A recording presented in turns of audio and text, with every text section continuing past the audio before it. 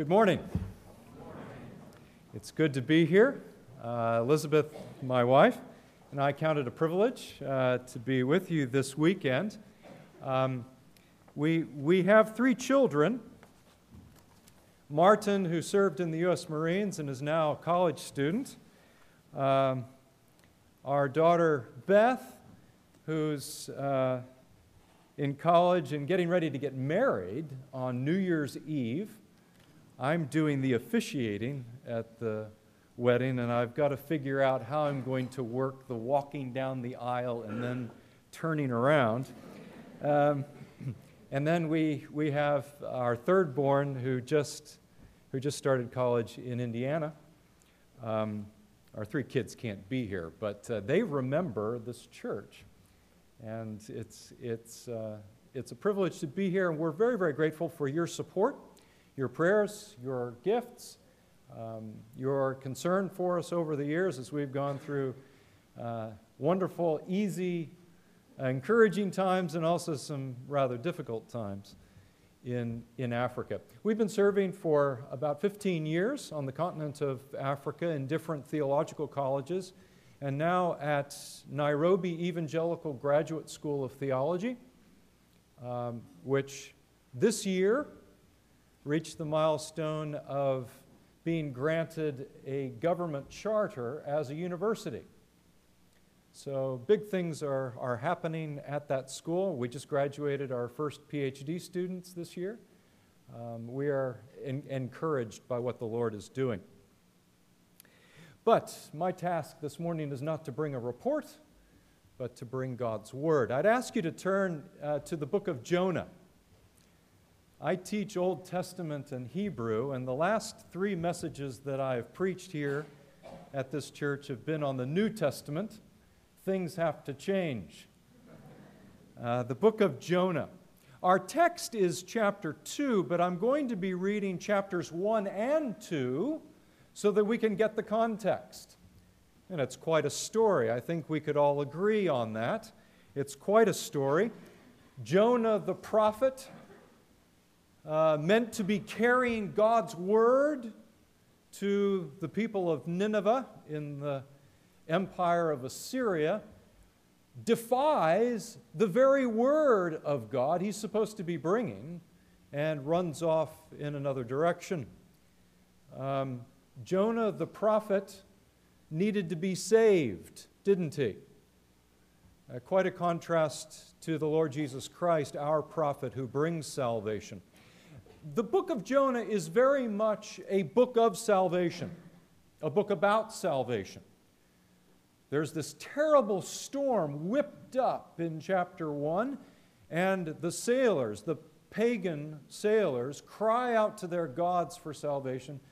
Eventually, they cry out to the God of Jonah, and they find salvation. Jonah, thrown overboard, needs salvation, doesn't he? He cries out to God and he finds it. The people of Nineveh are threatened with imminent judgment. They cry out to God and are saved. It's a book about salvation. Jonah, chapters 1 and 2. Pay careful attention. This is God's holy word. The word of the Lord came to Jonah, son of Amittai. Go to the great city of Nineveh and preach against it, because its wickedness has come up before me. But Jonah ran away from the Lord and headed for Tarshish. He went down to Joppa, where he found a ship bound for that port. And after paying the fare, he went aboard and sailed for Tarshish, modern-day Spain, we believe. Sailed for Tarshish to flee from the Lord. Then the Lord sent a great wind on the sea, and such a violent storm arose that the ship threatened to break up. All the sailors were afraid, and each cried out to his own God, and they threw the cargo into the sea to lighten the ship. But Jonah had gone below deck, where he lay down and fell into a deep sleep. The captain went to him and said, "How can you sleep? "Get up and call on your God. Maybe he will take notice of us, and we will not perish." Then the sailors said to each other, "Come, let us cast lots to find out who is responsible for this calamity." They cast lots, and the lot fell on Jonah. So they asked him, "Tell us, who is responsible for making all this trouble for us? What do you do? Where do you come from? What is your country? From what people are you?" He answered, "I am a Hebrew, and I worship the Lord, the God of heaven, who made the sea and the land." This terrified them, and they asked, "What have you done?" They knew he was running away from the Lord because he had already told them so. The sea was getting rougher and rougher, so they asked him, "What should we do to you to make the sea calm down for us?" "Pick me up and throw me into the sea," he replied, "and it will become calm. I know that it is my fault that this great storm has come upon you." Instead, the men did their best to row back to land. It seems that they're trying to save themselves, aren't they? But they could not, for the sea grew even wilder than before. Then they cried to the Lord, "O Lord, please do not let us die for taking this man's life. Do not hold us accountable for killing an innocent man, for you, O Lord, have done as you pleased." Then they took Jonah and threw him overboard, and the raging sea grew calm. At this, the men greatly feared the Lord, and they offered a sacrifice to the Lord and made vows to him. But the Lord provided a great fish to swallow Jonah, and Jonah was inside the fish 3 days and 3 nights. From inside the fish, Jonah prayed to the Lord his God. He said, "In my distress I called to the Lord, and he answered me. From the depths of the grave I called for help, and you listened to my cry. You hurled me into the deep, into the very heart of the seas, and the currents swirled about me. All your waves and breakers swept over me. I said, I have been banished from your sight. Yet I will look again toward your holy temple. The engulfing waters threatened me. The deep surrounded me. Seaweed was wrapped around my head. To the roots of the mountains I sank down. The earth beneath barred me in forever. But you brought my life up from the pit, O Lord my God. When my life was ebbing away, I remembered you, Lord, and my prayer rose to you, to your holy temple. Those who cling to worthless idols forfeit the grace that could be theirs. But I, with a song of thanksgiving, will sacrifice to you. What I have vowed, I will make good. Salvation comes from the Lord. And the Lord commanded the fish, and it vomited Jonah onto dry land. Let us pray together. Heavenly Father, our desire is that we might understand this story of the Old Testament, understand what happened to Jonah, how he cried out to you, and how he was saved. But most importantly, we desire to get a fresh look at the Lord Jesus Christ, the prophet who did not run away from his mission, the prophet who was obedient, even unto the death of the cross, that we might be saved. We thank you for his dying love, his undying love for us sinners.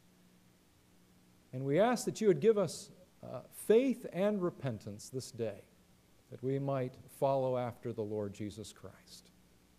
For it's in his name that we pray. Amen.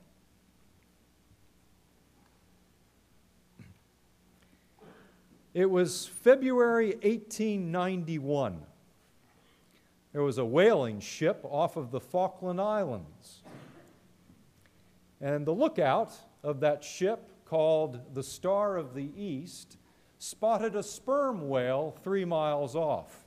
Boats were launched with harpooners, and one of the harpooners was able to spear the whale, the huge whale. The second boat attacked the whale, and with a lash of the huge tail, the boat was shattered and the men were thrown into the ocean. One of the men drowned. Another man by the name of James Bartley disappeared. Couldn't find him anywhere. The whale was killed, and in a few hours it was lying beside the ship, and the sailors got to work with their spades and with their axes, their sharp knives, removing huge slabs of blubber off of this whale. They worked all day, part of the night. The next day, they used the ship's tackle to hoist the stomach of the great whale onto the ship deck. And the sailors were stunned to see spasmodic signs of life inside the stomach. This is a true story, I assure you. They cut the stomach open, and what did they find? The doubled-up sailor, unconscious. He was laid on the deck, and he was treated to a bath of seawater, which quickly revived him. But he remained for 2 weeks a raving madman. But at the end of the 3rd week, he had actually recovered his senses and was back on duty on the ship. What a story he tells. Bartley affirms that he would probably have lived inside that fish until he had starved, because he had lost consciousness not due to lack of air, but because he was so terrified. He remembers the sensation of being thrown out of the boat into the sea, and he was then encompassed by a great darkness. He felt himself slipping along a smooth passage that seemed to carry him along. The sensation lasted but a short time, and then he felt like he had more room.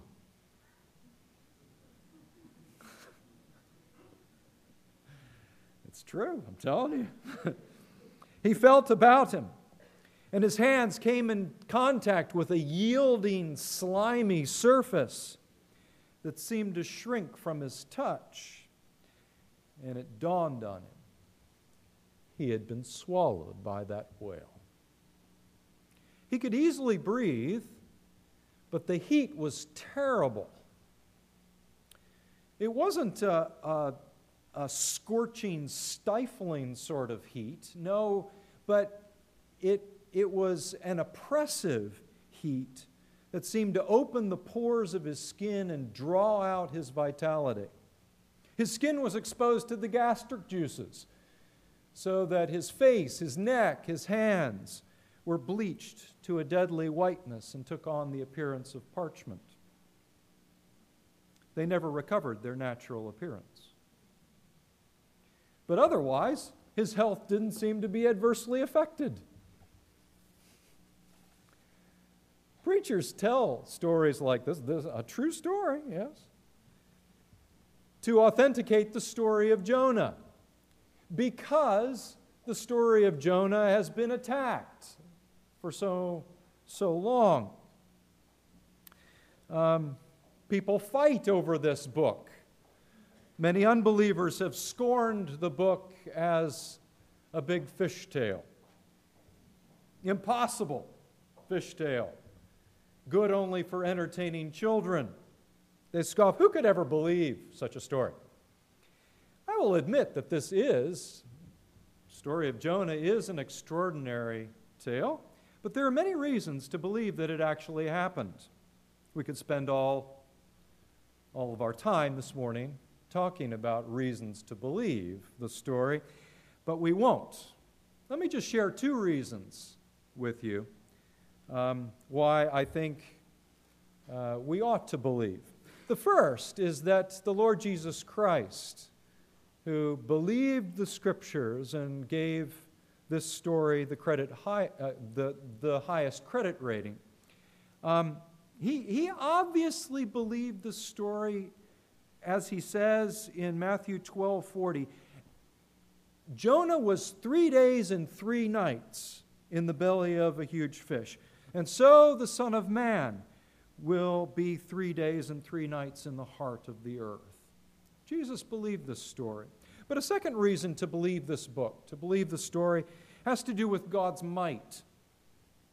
I don't think that it makes any sense to believe that God created the universe and that God could raise the dead, raise his Son after crucifixion, and then doubt that God has the power to do this sort of thing, to save a wayward prophet.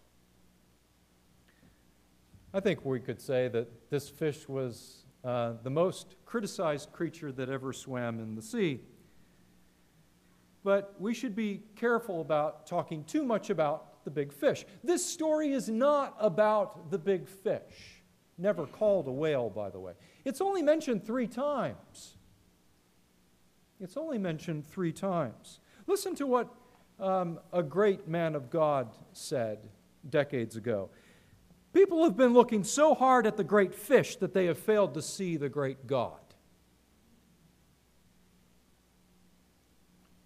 Yes, there is a miracle here, as God in his power saves Jonah's life. We read there in chapter 1, verse 17, the Lord provided the great fish to swallow Jonah. But there's an even greater miracle, I believe, in chapter 2. The greatest miracle took place not in the heart of the fish, but in the heart of the prophet. Not in the realm of nature, but in the realm of grace. What you need to understand is that a great deal happened between the time that Jonah was pitched overboard and his being swallowed by the fish in chapter 1, verse 17. A great deal happened. We learn about what happened in chapter 2, verses 3 through 7. Jonah is inside the fish and he's praying a prayer. Actually, we can refer to Jonah chapter 2 as a psalm. It reads very much like one of the Psalms. And specifically, it is a psalm of thanksgiving. You usually think of the ride in the fish that I'm calling Jonah's return ticket. You usually think of the ride in the fish as punishment, don't you? But it's actually Jonah's salvation. What happened to Jonah after he was thrown into the ocean? As he disappeared below the waves, the storm broke and everything was calm for the sailors. We learn in chapter 1 that those sailors were brought to some kind of faith. But what about Jonah? What about Jonah? The sailors certainly believed that God had drowned his rebellious prophet. But what happened to him? Jonah was filled with feelings of helplessness and panic. I try to use my sanctified imagination. Jonah is looking out on these waves that are pitching up and down, perhaps nearly the size of mountains around him, crashing down on the ship. The sailors around him trembling with fear, probably very cold as well from all the water. And Jonah is picked up and he sees the waves that he's about to be thrown into. What panic must have grabbed a hold of Jonah? And his anxiety must have grown as he realized that the sailors weren't the ones throwing him in, really. What does Jonah say in verse 3? Chapter 2, verse 3. Who threw him into the Mediterranean? Who did? God did. God took Jonah off that boat. God put an end to Jonah's running away. God was punishing him, I think. Jonah knew why he was in big trouble. He knew that he was the one to blame. He had rebelled against God's word. And it really is ironic. The prophet to whom God's word had been committed is rebelling against God and his word. The lesson we should all learn, the first point this morning, is that God will often bring us low when we sin. He will show us what sin really means. He'll show us the consequences of sin, the misery that it brings into our lives. He does this in order to draw us away from temptation. He shows us what the consequences are of playing with sin so that we'll stop playing the game. When I was a little boy, my parents took me to a beach in Maryland. It's got a biblical name called Rehoboth. The unfortunate thing is that the beach there had been spoiled by a hurricane that had blown through a year or two before, I believe. I was used to this beautiful beach in New Jersey called Stone Harbor, where a little kid like me could walk out into the surf 50 or 60 yards. It was perfect. I thought Rehoboth is like Stone Harbor, and I run out into the surf as a very little boy. I don't know, maybe I was 5 years old. And there was a drop-off created by the hurricane, and I dropped off into deep water. Thank God, one person was watching, my uncle, and he ran out into the surf, dove into the deep water, and hauled me out. According to my parents, I came very close to drowning that day. God rescued me from that horrible experience. I think Jonah had a really horrible experience here, and he tells about it in chapter 2. Verse 5, the waves swept over him, the current swirled around him. The engulfing waters threatened me, he says. The deep surrounded me. Seaweed was wrapped around my head. What did Jonah do at this point? As he goes down to the depths of his watery grave that he refers to in verse 2, he begins to lose consciousness, according to verse 7, when my life was ebbing away. If you were to read this in the original, it seems to be communicating that he's losing consciousness. He's having his last thoughts here. When this is happening, I remembered you, Lord. Why did it take so long? Why does it take us so long to remember the Lord when we get into trouble? As he goes down to the depths of his watery grave, he cries out to the Lord. He calls out to God for mercy. Can God save him? Perhaps the better question is this: does God care to save him? After all, he's been running away. He's been rebelling, hasn't he? Defying God. And now he's going to call out to God for rescue? Does God care?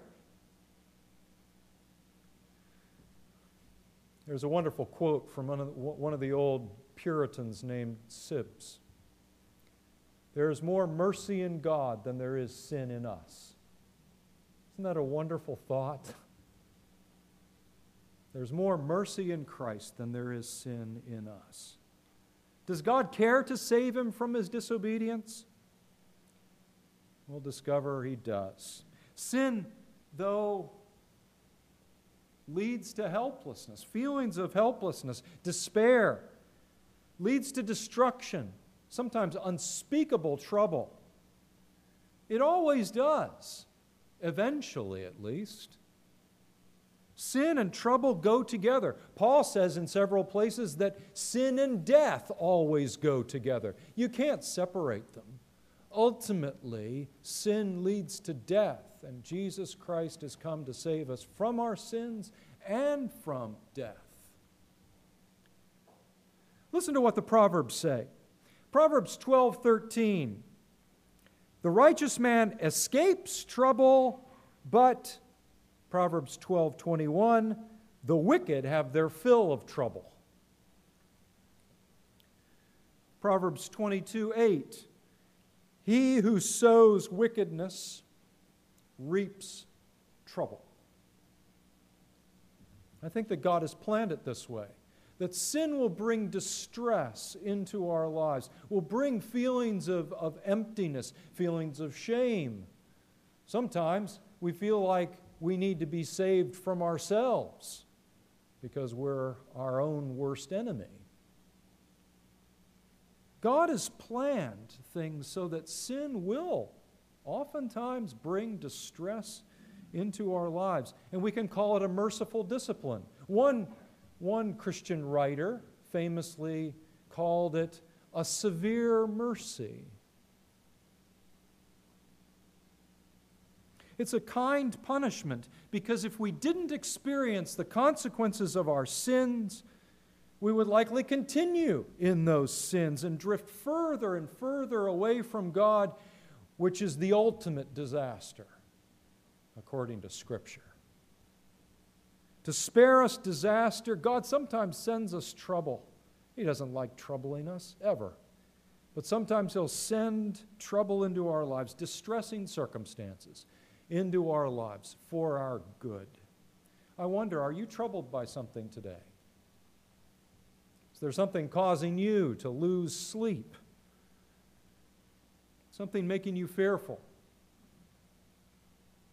God wants you to turn to Him and find that He is, in the words of the psalmist, an ever-present help in trouble, always near, ready to rescue, ready to show you mercy and grace, even from the moment you call out to Him.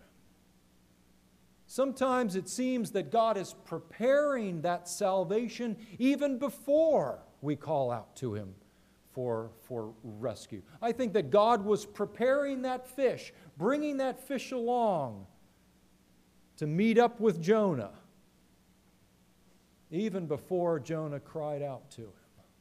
So much mercy in God.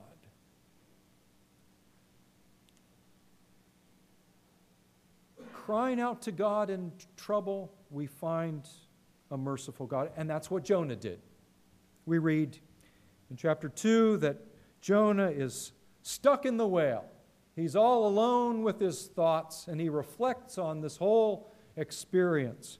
He tells us what happened. He tells us about how he was sinking down. He tells us about his panic, his feelings of helplessness. He felt not only that his life was about to end, but he also sensed that he was barred from God's presence, that God was not near.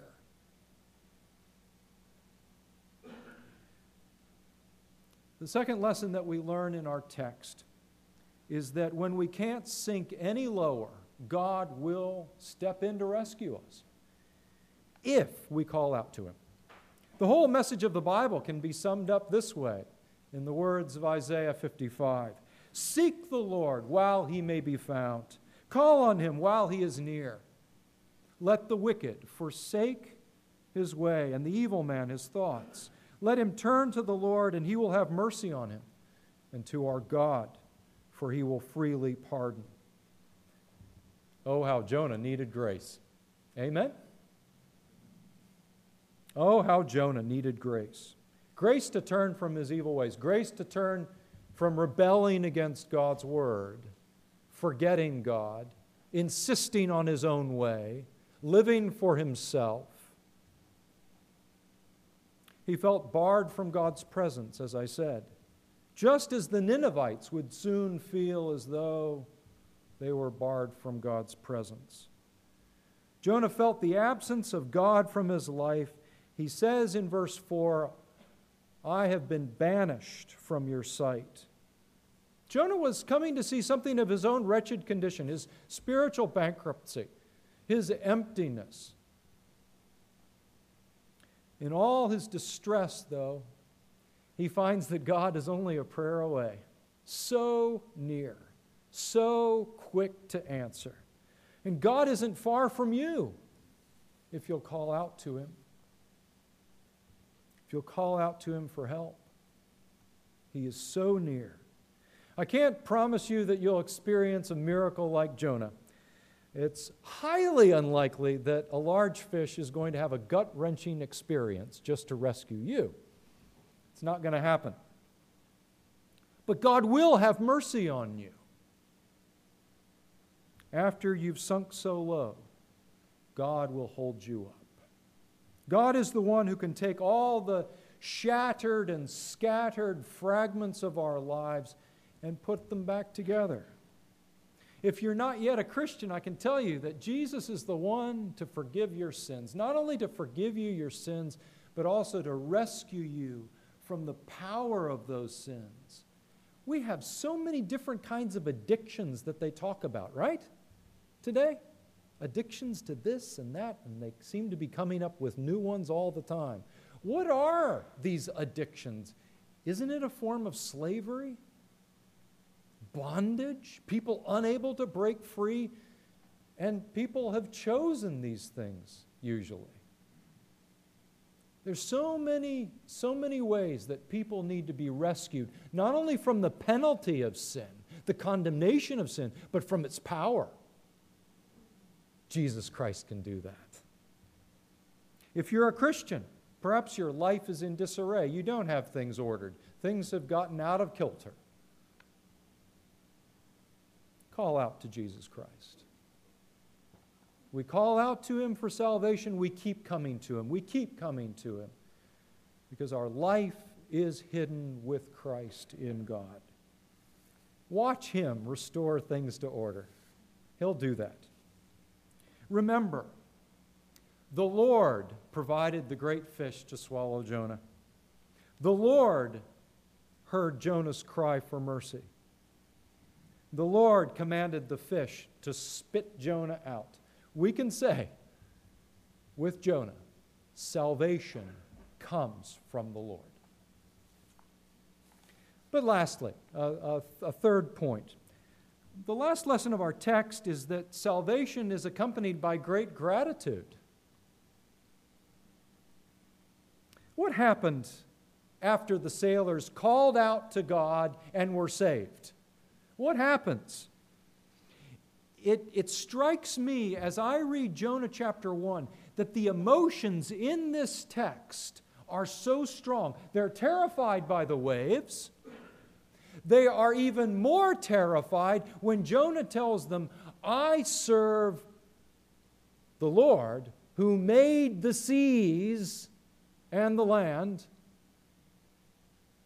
What is their reaction after they are rescued? When the sailors are rescued, when everything becomes calm, so much like the power of the Lord Jesus Christ when He stilled the waves on the Sea of Galilee, right? What is their reaction when everything is calm? The sailors in Jonah 2, the disciples in the Gospels, what is their reaction? They are absolutely awed and even more afraid. Because a storm is something that's fairly common. You're afraid because you're about to lose your life. But here, the sailors are obviously in the presence of the power of God. Nothing calms a storm like that.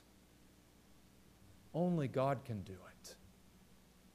The sailors respond with some fear, yes, but also with sacrifices of thanksgiving and with vows, right? Vows that they are going to worship the Lord. We read read Jonah 2, how does Jonah respond after he is rescued?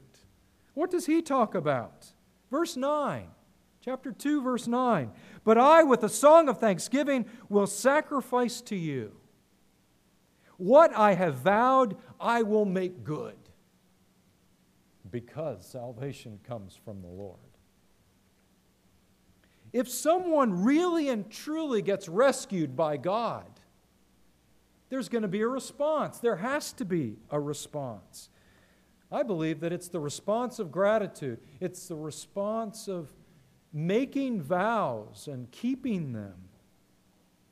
They may be vows of baptism. They may be vows of membership. They may be vows regarding what's called full-time Christian service. But, we should think that all of us are called to serve the Lord Jesus Christ with all of life, right? He gave His all for us. We are to give our all back to Him. We're all supposed to serve God, no matter what sort of work we are doing, no matter what our relationships, where we're placed. We're all in full-time Christian service of a sort. Perhaps vows to repent of sin, to really be done with it. A little boy was asked, "What is repentance?" He gave one of the best definitions I've ever heard. Repentance is being sorry enough to stop. But sometimes, we say, "Lord, I'm going to stop." And then a few weeks later, we need to repent of our repentance. Because it wasn't full. Vows made, vows kept. Why? Why are they kept? Because of gratitude to God for what He has done in rescuing us. Once you've seen Jesus Christ suffering and dying for you, once you know that Jesus Christ is risen for you, you want to give Him your life. One of the reformers had this as his private seal. I won't give you the Latin. The translation of it is, "My heart I give you, O Lord. I offer to you, O Lord, eagerly and sincerely." We give Him our hearts. We give Him our love. One hymn writer says this, "Thou didst give Thyself for me. Now I give myself to Thee." Have we given ourselves back to God? For whatever it means. The night that I was converted at a boarding school in New York, I knew that I had to give myself to God no matter what it meant. I was going to be a lawyer. But I gave myself to God, and I knew that it might mean the mission field. And I'm so glad that it did. I'm so much happier as a missionary than I would have been as a lawyer. Not to say anything against you lawyers in the congregation. I know you're out there. Giving ourselves to God, and God gives us a life. What an abundant life in Christ. So many blessings. Another pastor wrote this, "Teach me, Lord, on earth to show by my love how much I owe." Are we showing by our lives, by our love, by the way that we're involved in Christian service, by the way that we pray, by the way that we send out missionaries, by the way that we give our witness locally, are we showing by our lives how much we owe to the Lord Jesus Christ for saving us? Have you responded? Have you responded to God's saving grace in Jesus? Is there love? Is there gratitude? Does your life, by its vow-keeping, prove that Christ has saved you, that you know Him? There is no fuller life you can ever find than the one that Christ gives to His people as they trust in Him. Let us pray.